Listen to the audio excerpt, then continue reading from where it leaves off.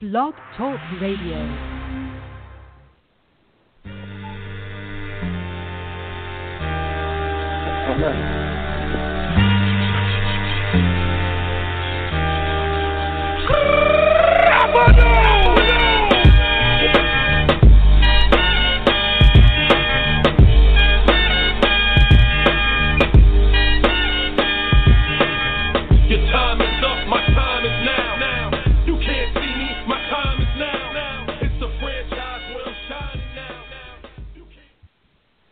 Well, hey, welcome to the official Redbird Rants podcast. This is episode 39.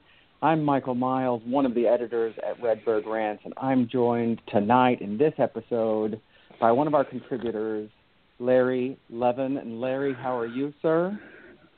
I'm doing just great, and happy Thanksgiving to everybody. And a happy Thanksgiving to you. And Larry, you and I are joined tonight by a very, very special guest. Our own editor at Redbird Rants, Tito Rivera, is celebrating the big 27 years old today. Happy birthday, Tito, and welcome to this special pre-Thanksgiving Day episode of the podcast. Happy birthday, Tito. Yes, thank you, guys. Appreciate it, and happy Thanksgiving to everybody out there. Hopefully the Cardinals can bring us some joy over the next couple of weeks. Yeah, and you know what, guys, let's go right into it. But actually, let's put a little pause for a moment. Before we went on the air, we were talking about some Thanksgiving traditions, and I'd like to hear from both of you, if we can just do that. Just give me what is your favorite Thanksgiving tradition that you do in your family, and let's start with you, birthday boy. Wow. Okay. Well, as you guys know, my heritage, my Puerto Rican heritage, offers probably a little bit of a different taste for everything. So what we usually like to do is play some dominoes and play in pairs. So about 4 people, but split off in pairs, and then we go ahead and feast on what our traditional meal is. Not necessarily a turkey, but an oven roasted pork shoulder with a special kind of rice and some Puerto Rican stuffing. So now, with my wife, she's a full-blood American, so our house now has to adapt and fuse together at the same time. I love that. I love the melting pot of America, and when our families come together, how we can really meld together and the traditions. Larry, what do you guys do? Well, we have a small family, and so rather than cooking, we have found a place to go on Thanksgiving that is kind of well associated with St. Louis history, and it's called the Lemp Mansion. And the Lemps were a brewery family in St. Louis. Most Cardinal fans probably know. And it's supposedly haunted by one of the historic events there, where one of the Lemps died under very mysterious circumstances. And the mansion was built in the 1860s, so it's about 150 years old. And it's just beautiful. It's broken into 3 levels and a bunch of rooms in a very labyrinthine kind of layout, and they serve family style at your table.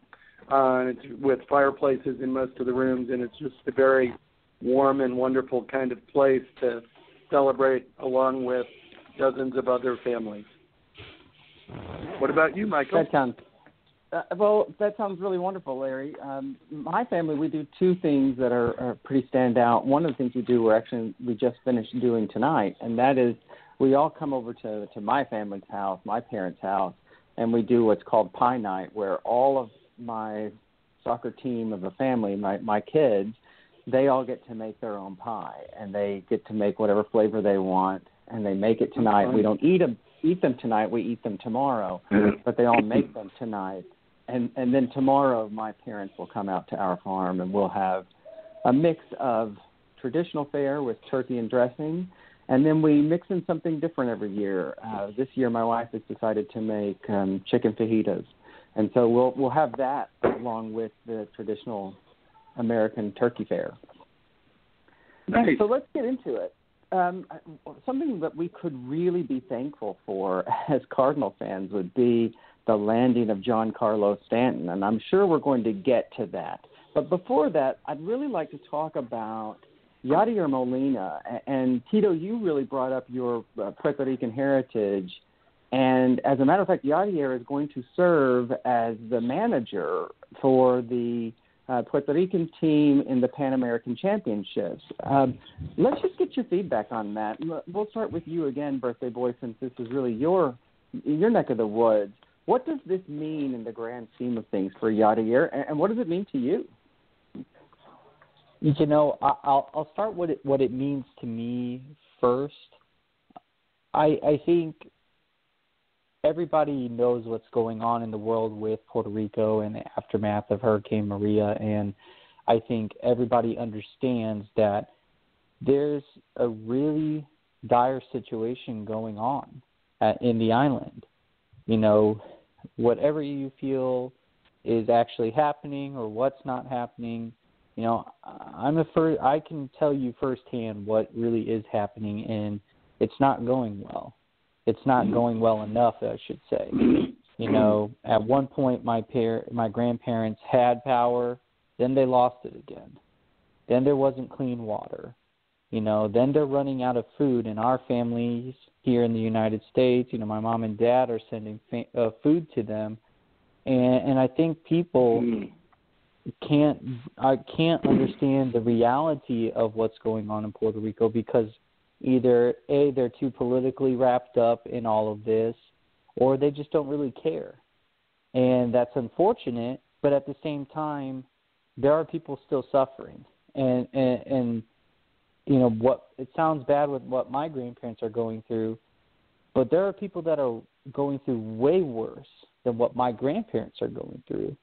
And so this, to me, you know, much like we say, like music helps everybody heal and whatnot, sports does that for Puerto Rico. You know, baseball teams, anytime a national team from Puerto Rico can lift the country is right there with it because the country understands that this doesn't happen every single time.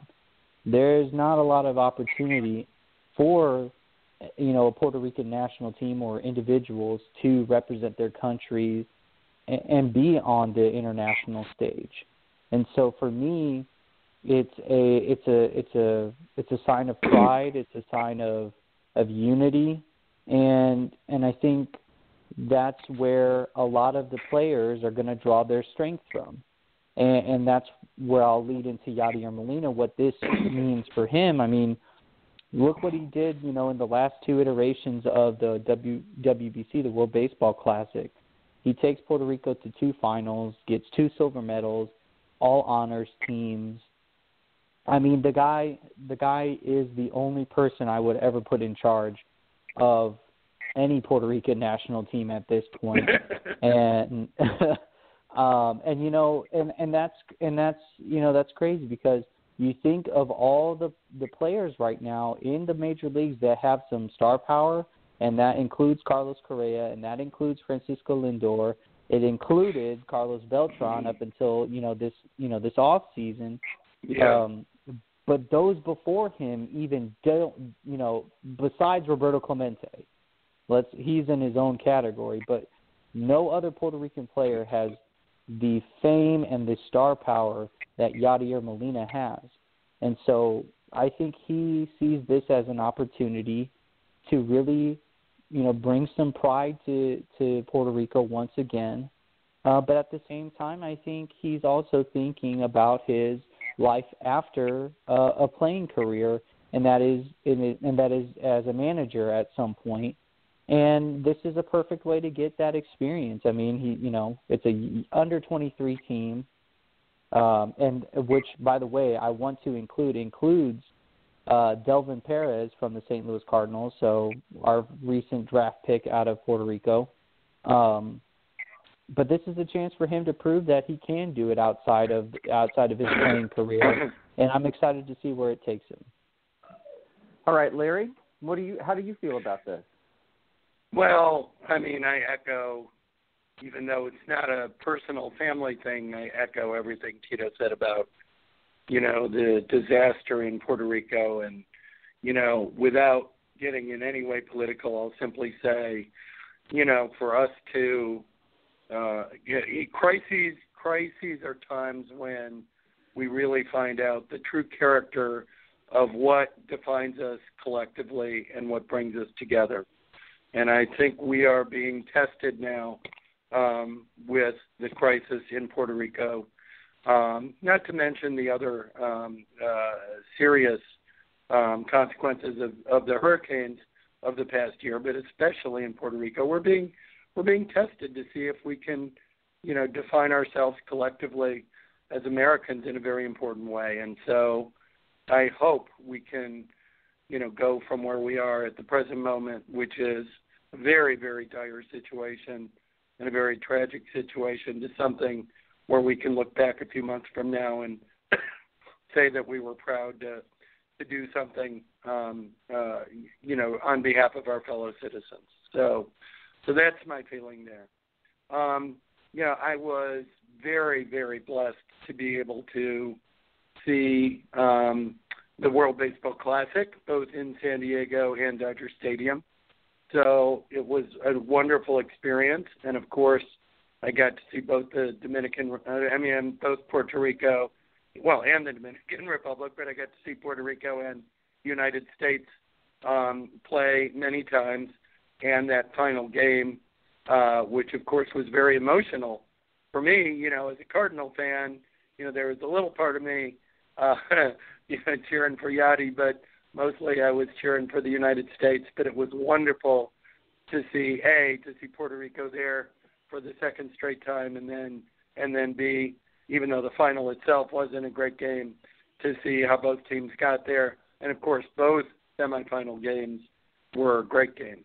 So that was fun for me. As far as Yadi, he's an icon. He's a symbol of not only sports in Puerto Rico, but the country itself. It will be so interesting to see if he can evolve and develop into a manager after his career is over. He obviously comes from a family that has, collectively higher baseball IQ than probably the rest of the planet combined. Sometimes it works out that way, sometimes it doesn't. When I was writing for the Riverfront Times about hockey years and years and years ago, the Blues had just given Brian Sutter his first chance as a National Hockey League coach. It took him some time to figure out how to translate his on-field intensity, to the dugout and managing his players. So, even the best and most intense and most intelligent players sometimes have a growth curve. But I think if you're looking for somebody who defines leadership, you cannot find anybody more qualified than Yadier Molina. Yeah, and let me say as an aside that the thing that really speaks volumes to me, and both of you spoke to this, from Tito's perspective, you spoke of how sports has a way to take our mind off of the bad. It's an escape, especially in Puerto Rico. And it's the same here in America, because we definitely saw that after 9/11 when baseball finally returned, things of that nature. But then it resonated with me what you said, Larry, about we are being tested, and this is a time when we as humans have to come together through our humanity, and we're seeing that whether that is happening or not happening around the world, specifically in Puerto Rico, and just the way that we are presenting ourselves externally beyond the borders of our own country. But then I thought about the marriage of both of those things. And I think that the example that we're seeing here with removing Yadier from the equation, the Pan American Championships that are coming up, it's a fantastic thing. And it's very similar in nature, while not exactly the same as the World Baseball Classic. but it is a way that a group of disparate people come together to play a single sport for one concerted outcome that, yes, they're all fighting toward, but yet there's civility. And I feel that way every time that I watch the Olympics, which, by the way, are coming up as well. And I'm just reminded that we can, as humans, and I don't want to pontificate too much here, but if we can, as humans, really push towards a goal, have opposition to that goal, and not demoralize or lose the fact that these are fellow humans on the other side. And that, I think, is very, very, very telling. Yep. As to Yadi becoming a manager, God, I hope so.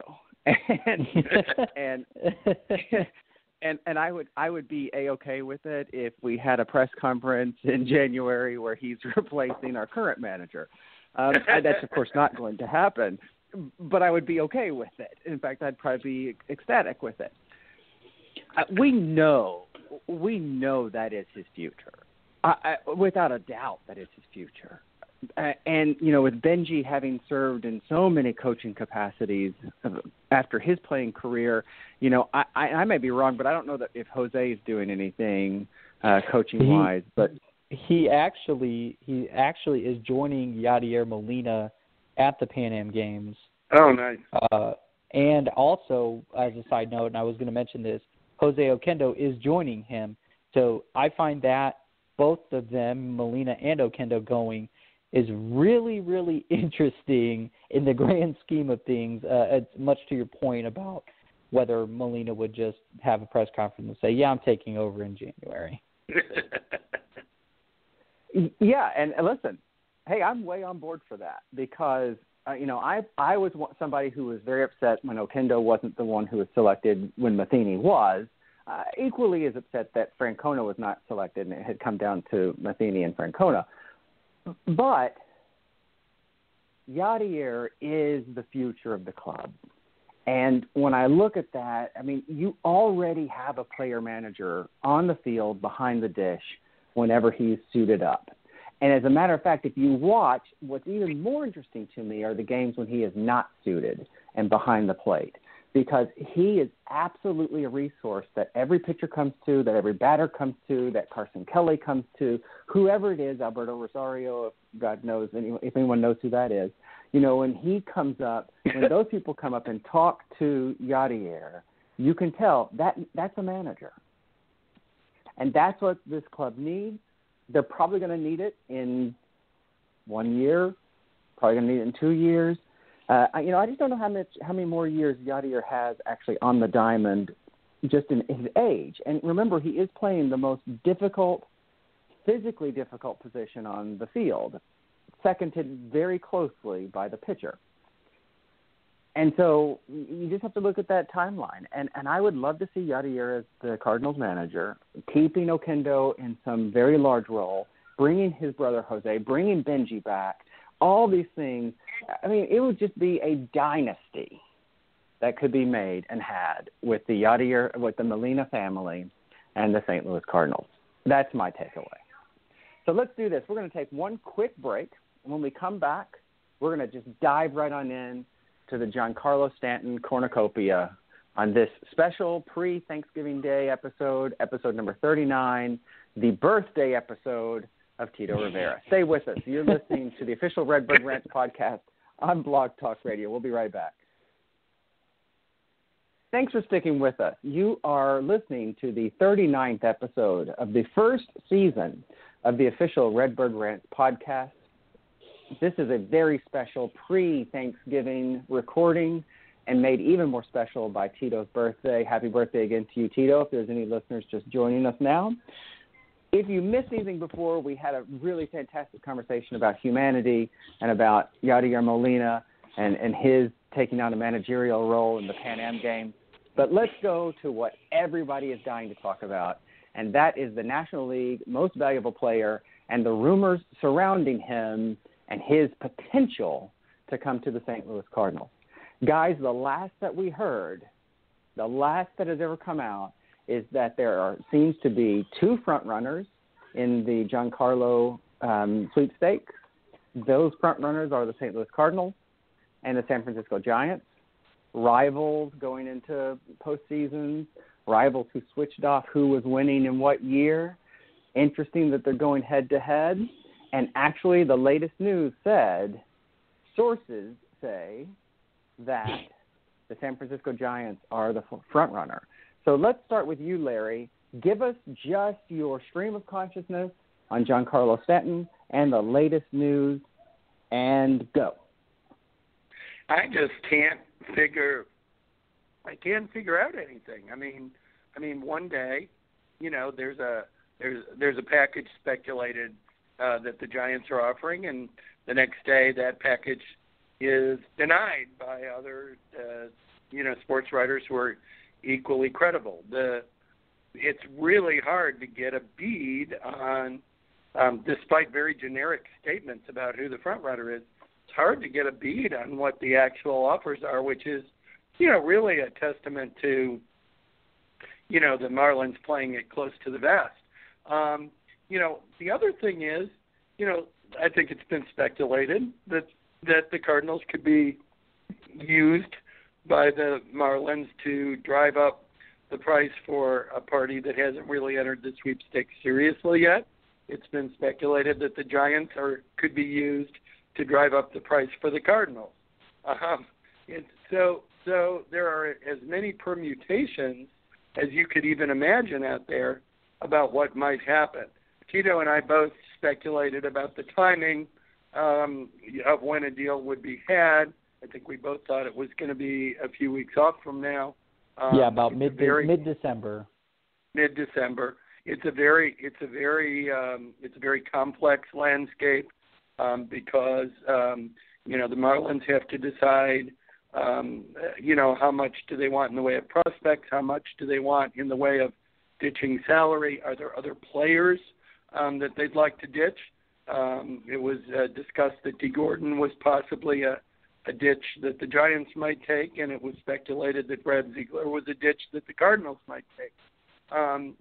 So you can imagine how many different considerations there are on that front in terms of what the deal could look like. And then, of course, the piece de resistance is once a deal is even tentatively in place, it has to be sold to Mr. Stanton himself, who has a no-trade contract. So lots of moving pieces. I was asked at my pickup basketball game what I thought. I said then, and I say now, I think it's roughly a 50-50 proposition for the Cardinals. And I don't mean 50% Cardinals, 50% Giants. I'd say 50% Cardinals, 50% everybody else, because I believe that the Cardinals have it in their wherewithal if they want to make what I'd call a bad offer, just for shorthand. In other words, an offer that could wow the Marlins, beyond even considering any other offer. The Cardinals have the assets to do so. They have the money. They have the new TV contract. They have an exceptionally deep minor league system at this point. And so I believe for one of the few times in recent history, this is the Cardinals' deal to lose. I'd say it's in their hands more than it's in any other team's hands. And I will say this about the Giants real quickly before I turn it over to Tito. The Giants lost a hell of a lot of games last year. What did they lose? 98 games last year. Yep. You can argue that the Cardinals are a couple of pieces away from contending at a fairly serious level. You may not make the argument that they're going to be one of the three best teams in baseball, but if you add a reliever, if you have appropriate pitching depth, and you add a Stanton, you know that they're there to play with the big boys. You can't make that argument with the San Francisco Giants. They have Buster Posey, and they have Madison Bumgarner, and they have some other decent players like Brandon Crawford, but really, they lost 98 games. They had some injury issues, no doubt, but they're not there yet. So even though Stanton's from California, I think the Cardinals are closer to competing. We know from reading quotes that Stanton wants to compete. And so I think we present a very viable option for him. And so, I'm modestly bullish at this point, understanding the rug can get pulled out from under us, but modestly bullish. All right, Tito, your turn. Boy, that was great, Larry. I mean, you pretty much nailed a lot of it on the head, but I do want to point out one thing that you kind of skipped over in regards to the Giants before I get into my take on all this. Mm-hmm. Remember that the Giants also don't have any pitching outside of Madison Bumgarner. That is true. Matt Cain is there. Jeff Samardzija, and maybe Johnny Cueto and Jeff Samardzija are good enough, but Jeff Samardzija is not the pitcher that he was. No. He did not have a good year. Johnny Cueto, while he is staying in San Francisco, also is starting to show some signs of rust as well and some tear. So I'm not convinced that adding Giancarlo Stanton to the Giants is the best move for them in terms of, that's going to push us over the hump. Because not only that, then they still have to go get somebody to play center field. Denard Span can't do it. Hunter Pence is pretty much, he's finding his glory days behind him too. So, the Giants are, as you mentioned, Larry, a lot further away from the Cardinals in terms of competing with the upper echelon of the National League. And not to mention, look at the division that he would go into. You got Arizona, who is a resurgent team, right? And also the Dodgers, who just were in the World Series. So you mean to tell me that he's going to have more success there? I find that really hard to believe. And don't even get me started about the Giants bullpen, because they're just as bad as the Cardinals. So, I mean, it really comes down to me whether or not Stanton sees it the way we do. And if he doesn't see it that way, then he's going to go to San Francisco or he's going to go somewhere else.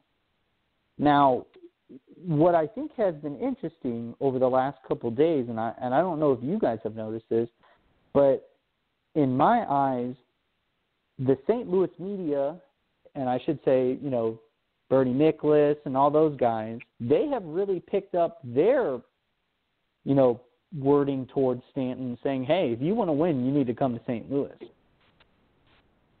Have you guys noticed that? I have. I think there was a really good article today in the in STL Today, or the Post-Dispatch, by Jose de Jesus Ortiz that made that very argument about why it would be a really smart move for Stanton to come here, both for the on-field and off-field stuff, both for the on-field chance to compete and the off-field of being basically an icon in St. Louis for the next decade. Right, and not to mention that, but then Bernie... I saw it too, but I wondered if it was... I worried it was hyperbole, but I'm glad to hear that someone else did not think that way. And, I mean, honestly, I'm very relieved that both of you sort of picked up on that as more of a push to get him than hyperbole, because my biggest fear was that it was just hyperbole.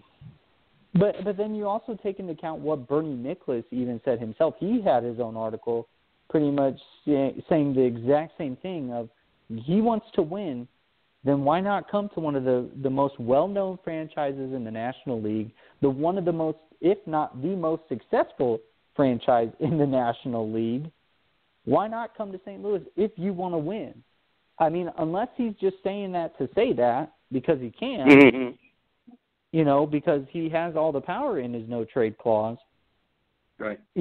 But this is where, if he wants to win, I'm going to echo their sentiments and say this is where he needs to come to play. And that's not because I'm just a Cardinals fan. It's just that logical to me. So I echo those sentiments. But here's the thing that really, really bugs me about this entire thing. If I were the Marlins and I had the reigning NL MVP, and I know, you know what, his time has come in Miami, I need to trade him, you could not pay me enough money, or I could not give him enough for the return that I want. If I'm the Marlins and I'm not getting the return in prospects I want, I'm not trading him. I'm not doing it. I won't entertain an offer that is not good in a return for prospects. Otherwise, and Josh and I had this conversation. This is the exact reason why he wasn't traded in July and August, because nobody wanted to pay 100% of that. So it's clearly not all about money. It's something else, and that is prospects.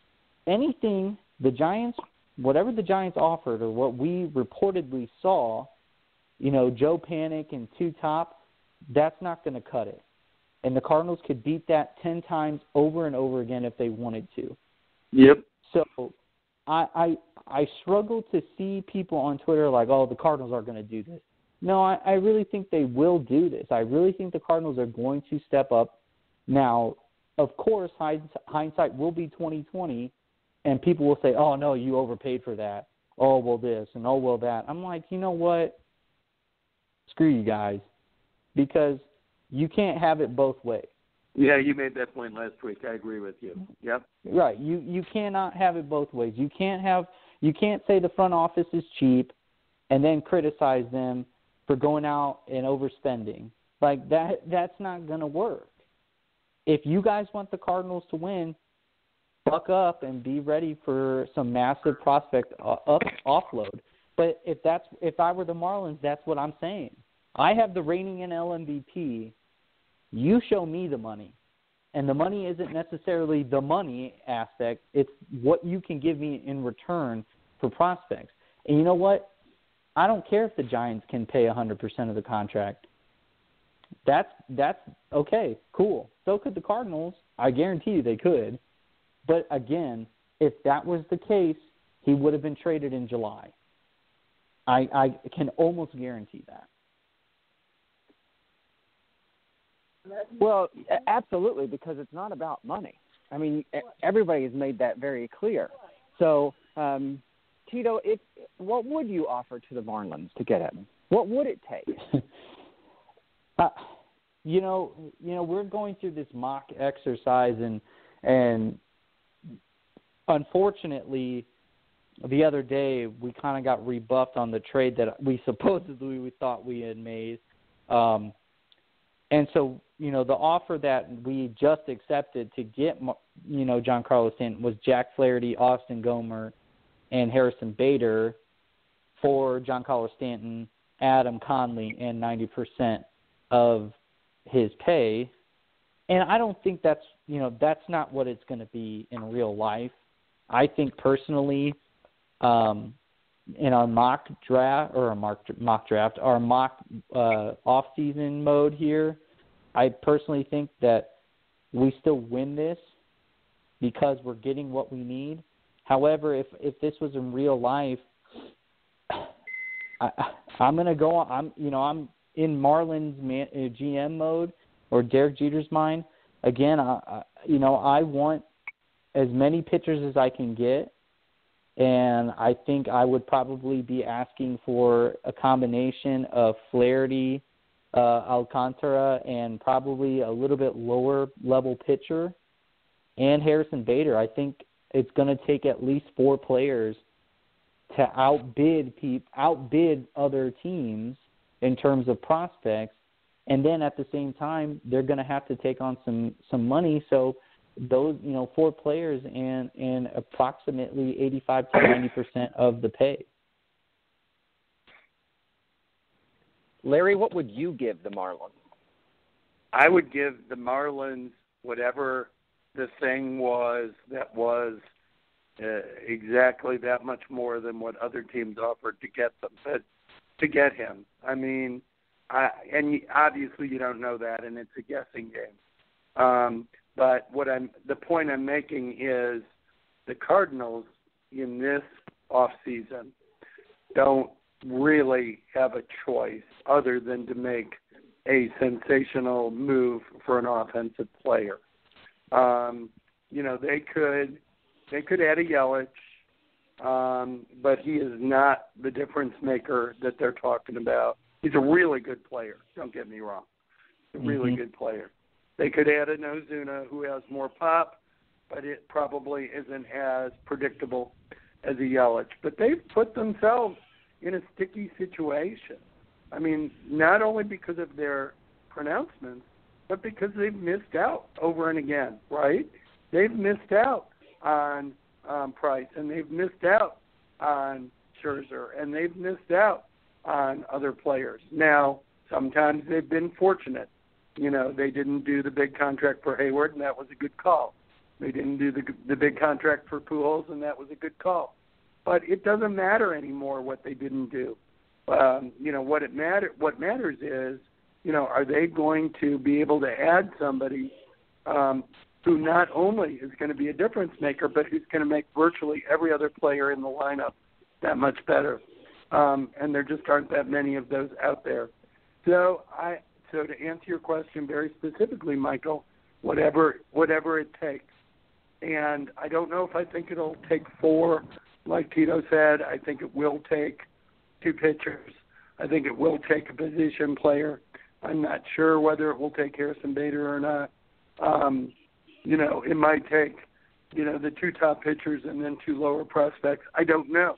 But I think this is the year where they really have to soul search and say, you know, we're going to go for, you know, we're willing to go for the perception that we lost this deal.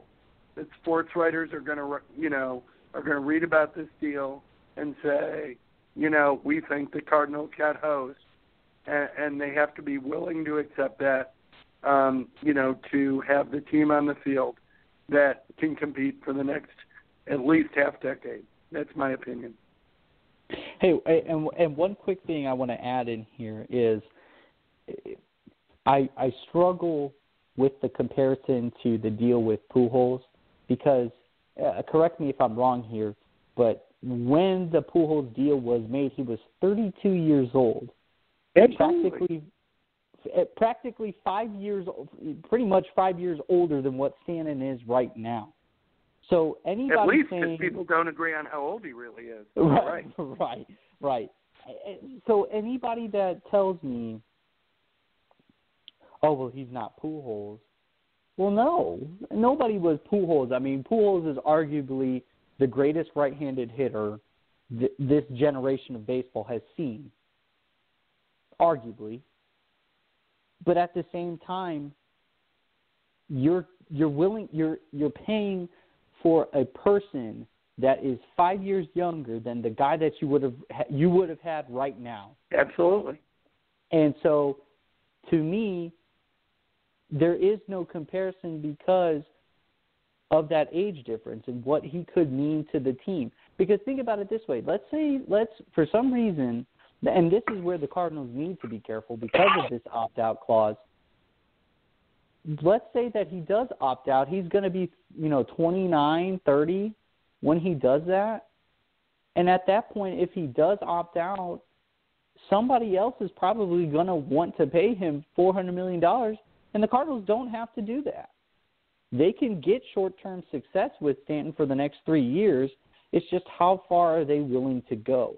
And saying whatever it takes, while I agree to it to some degree, I think that is the biggest problem that this front office has, is that they are so smart about their short-term and long-term assets that they can't say, I'll do whatever it takes, because they know at the end of the day, their long-term success is way more important than a short-term success. Because let me put it to you this way.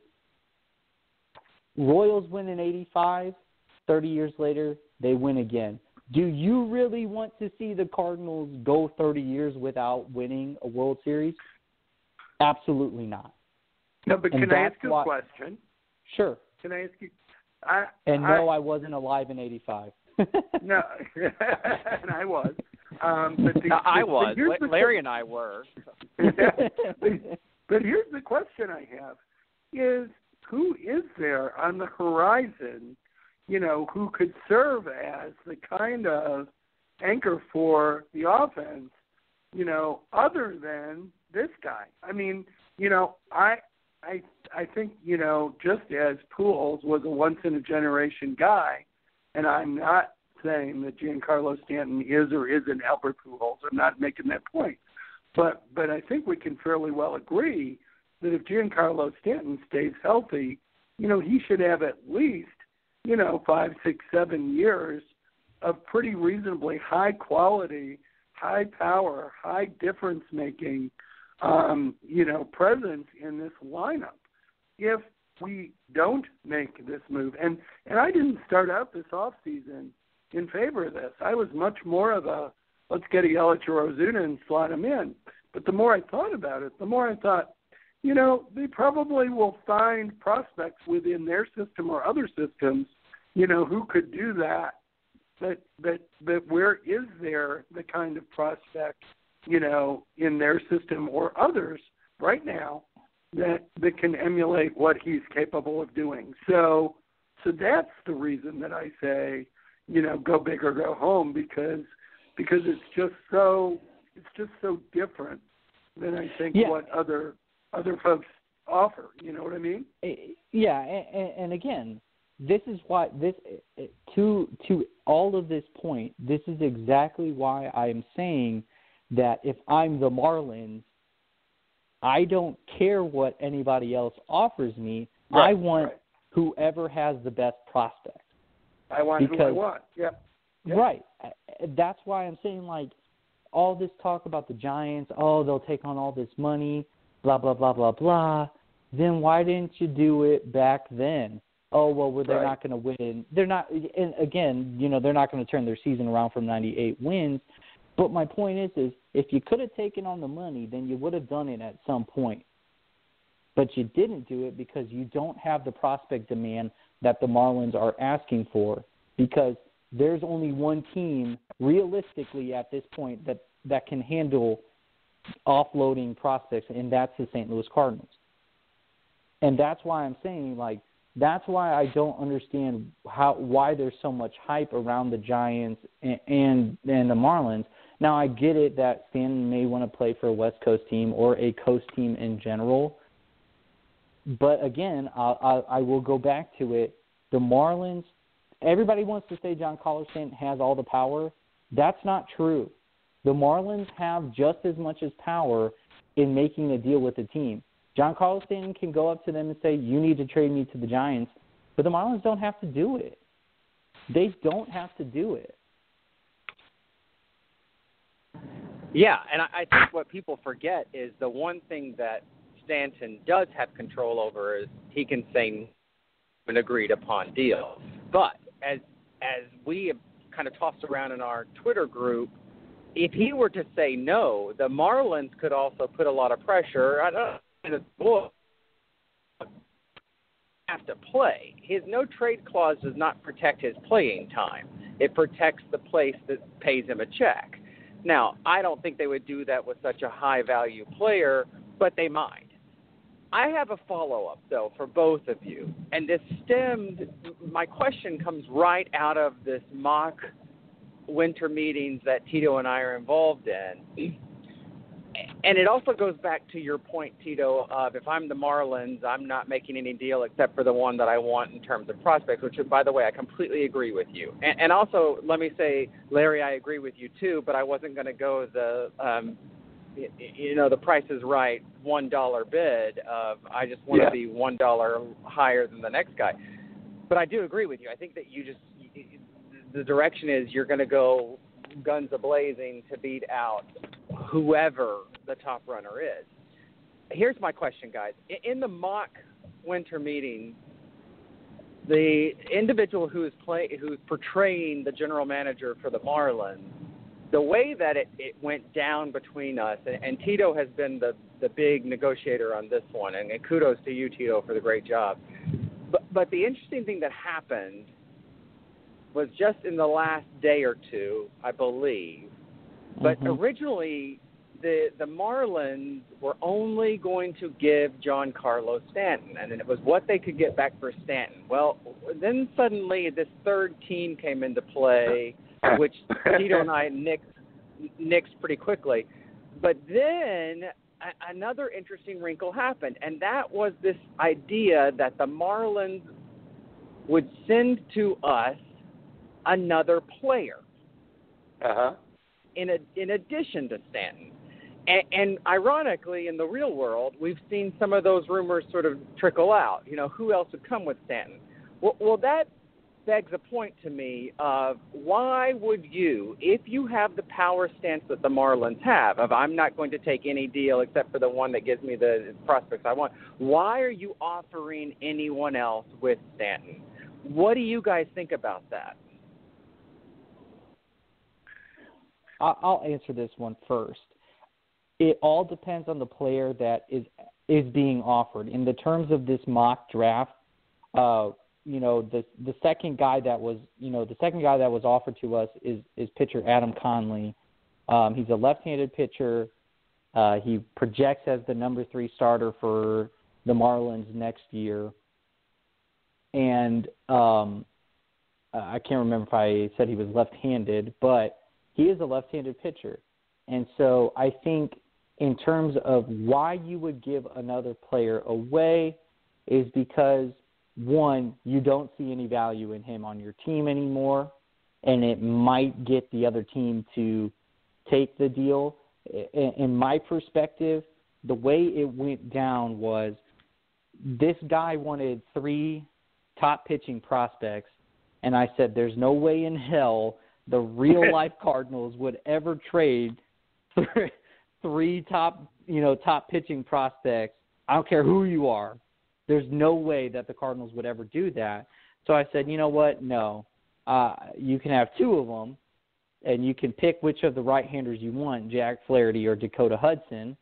And so he went with Jack Flaherty, and then obviously threw in Austin Gomer and Harrison Bader. But again, you would trade somebody that you see that does not have any value on your team anymore.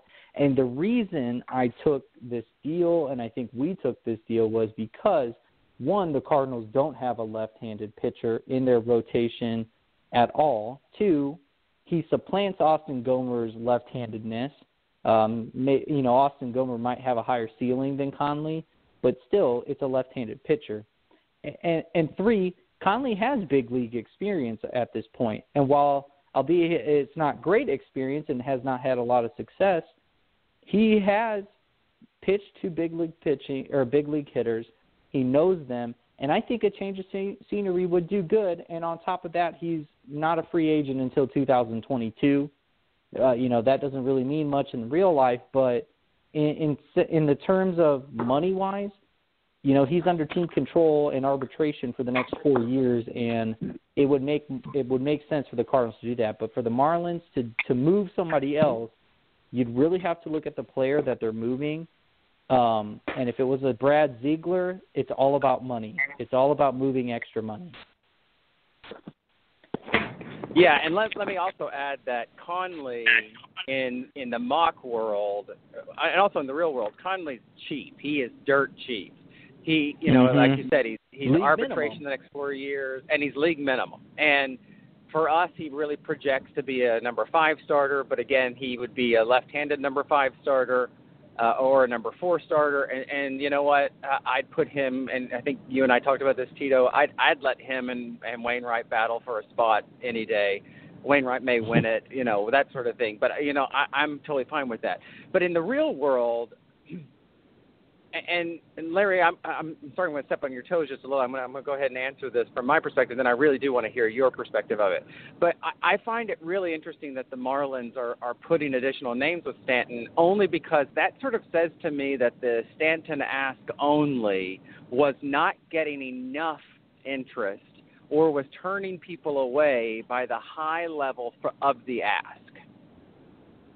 In a negotiation world, if you have the upper hand, and certainly I would say that the Marlins would have it with Stanton, that enough people were calling, I think they weakened their stance when they said, we'll put someone else in. That's my takeaway. What do you think, Larry? Well, 2 different kinds of players being thrown into the deal, right, as you guys alluded to. One would be the One would be the guy that's actually useful, who doesn't cost a lot of money. The other is the salary dump, like has been discussed with Ziegler or D. Gordon. Now, as it turns out, I think Ziegler, who didn't have a great year last year, has had, in the context of what he's been asked to do, has had a stellar career, right? I mean, this is a guy who has performed in so many bullpens in so many effective ways, really up until last year. So, a guy like that, even though he costs, 1 year of $8 million, could be useful for the Cardinals and, doesn't cost anything beyond next year. So I think that's a useful kind of player. Obviously a D. Gordon is a much more expensive proposition than a Brad Ziegler. If the Marlins really believe they have to offer, somebody who is affordable, to get people interested in Stanton, I'd be surprised. I don't really think that they think that the deal is going to turn on whether somebody gets an Adam Conley back or not. I really don't. If you were talking about somebody who was a proven commodity, who was cheap, that might be a different story. Conley looked like he was on the rise for 2 years, and then, my goodness, he had a dreaded 2017. What did he have, like a 6 ERA or something? Yeah, 6.17. Yeah, so I mean, I just don't think that's going to be a make-or-break thing, or that the Marlins think that they have to throw that in. I think they'd be much more interested in ditching salary. Now there may be people that the Cardinals are interested in. Maybe they're interested in a Conley. Maybe they're interested in a Kyle Barraclough, right? But I don't think the cheap player is really going to make or break the deal. Great points, everybody. Let's do this. Let's take one really quick break. On the other side of the break, we've got just a couple of minutes left, and I'm going to get you each to predict what the Cardinals do if they do get Stanton and what they do if they don't get Stanton. So stay with us. This is episode 39 of the official Redbird Rants podcast on Blog Talk Radio. Thanks for sticking with us. We are wrapping up the 39th episode of Season 1 of the official Redbird Rants podcast here on Blog Talk Radio. And what I'd like to know here in the last couple of minutes, and literally we've got about 4 minutes, give me your prediction of what the Cardinals do if they get Stanton and what the Cardinals do if they do not get Stanton. Let's start with you, birthday boy. Okay, so what happens if they do get Stanton? Well, obviously that means the prospect, farm system is going to be depleted a little bit. And I think at that point, the Cardinals are going to continue to look at trade options to find their closer for next year. We've seen the name Alex Colomé come up. I think that's what's going to end up happening. I think the Cardinals will go after him and see if they can sign or if they can get Alex Colomé from the Tampa Bay Rays. And, I wrote a column about it, and I said it would probably take a combination of Austin Gomber and maybe Randall Grichuk or Stephen Piscotty. And so I think that's where it's going to go. Let's say they don't get Stanton. Well, the obvious answer is they still have to find a bat.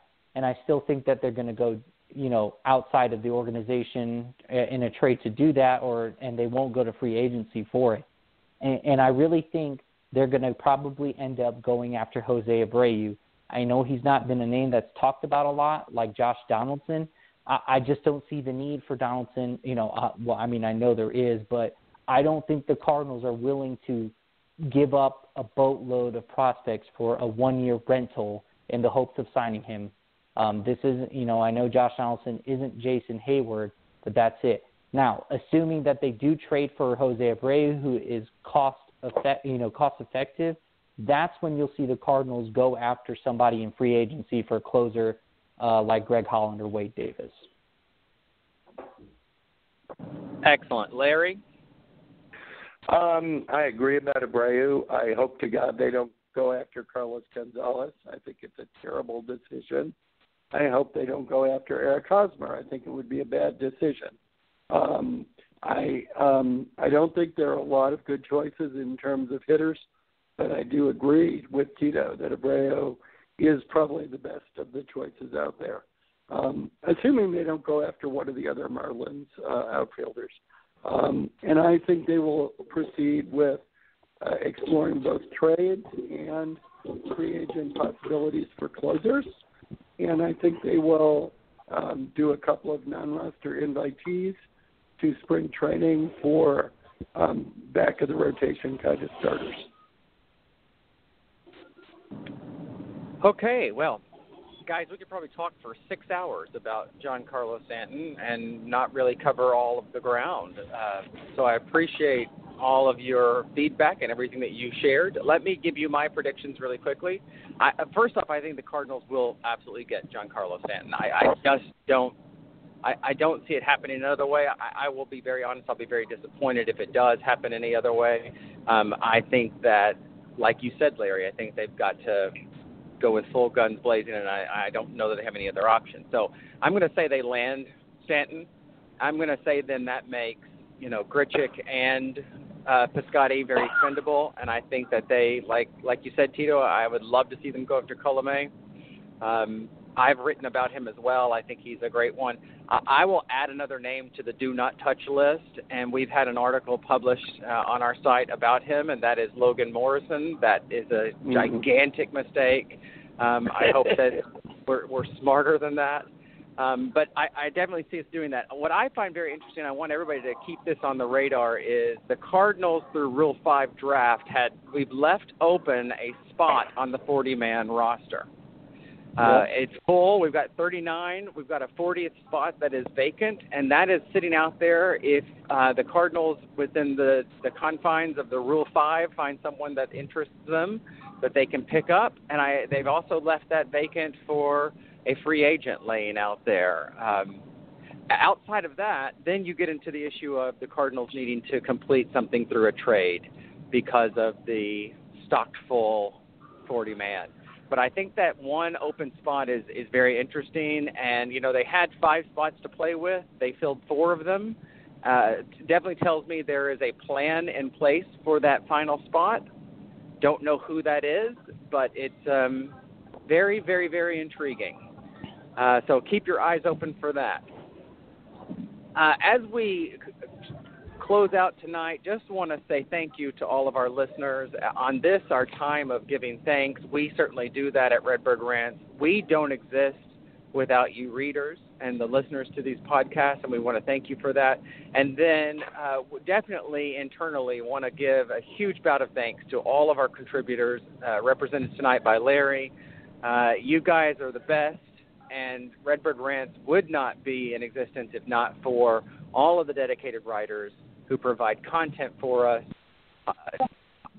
daily and keep Tito and I busy. What a great group of guys, and we really, really appreciate them. Tito, we've got about 1 minute left. I want to give you, Birthday Boy, the floor to close us out on this 39th episode. Let you share some thanks, anything that you want to give us. You've got 1 minute. Have at it, my friend. Awesome. Yeah, I do want to re-echo Dr. Miles' sentiments about, our writers. They do a great job. And, I'm coming up on a year writing with Redbird Rants as of January. And it's been one of the most rewarding experiences I've ever gone through. I've been a lifelong Cardinal fan. And to be able to share opinion and share banter with a common group of people, and with their love for the St. Louis Cardinals is a great experience. And I just want to say one thing about the off season that I think people need to remember. Be thankful for what this front office does for the St. Louis Cardinals. They do a lot of they do a lot of frustrating things at times, but they also keep in mind the long-term success of the St. Louis Cardinals, and I think that's something that we all should be thankful for. And if they are able to land Giancarlo Stanton, that will be just the tip of the iceberg of what is to come for the St. Louis Cardinals. Well said. Thank you for listening. Thank you guys for joining. Have a great Thanksgiving, and check us out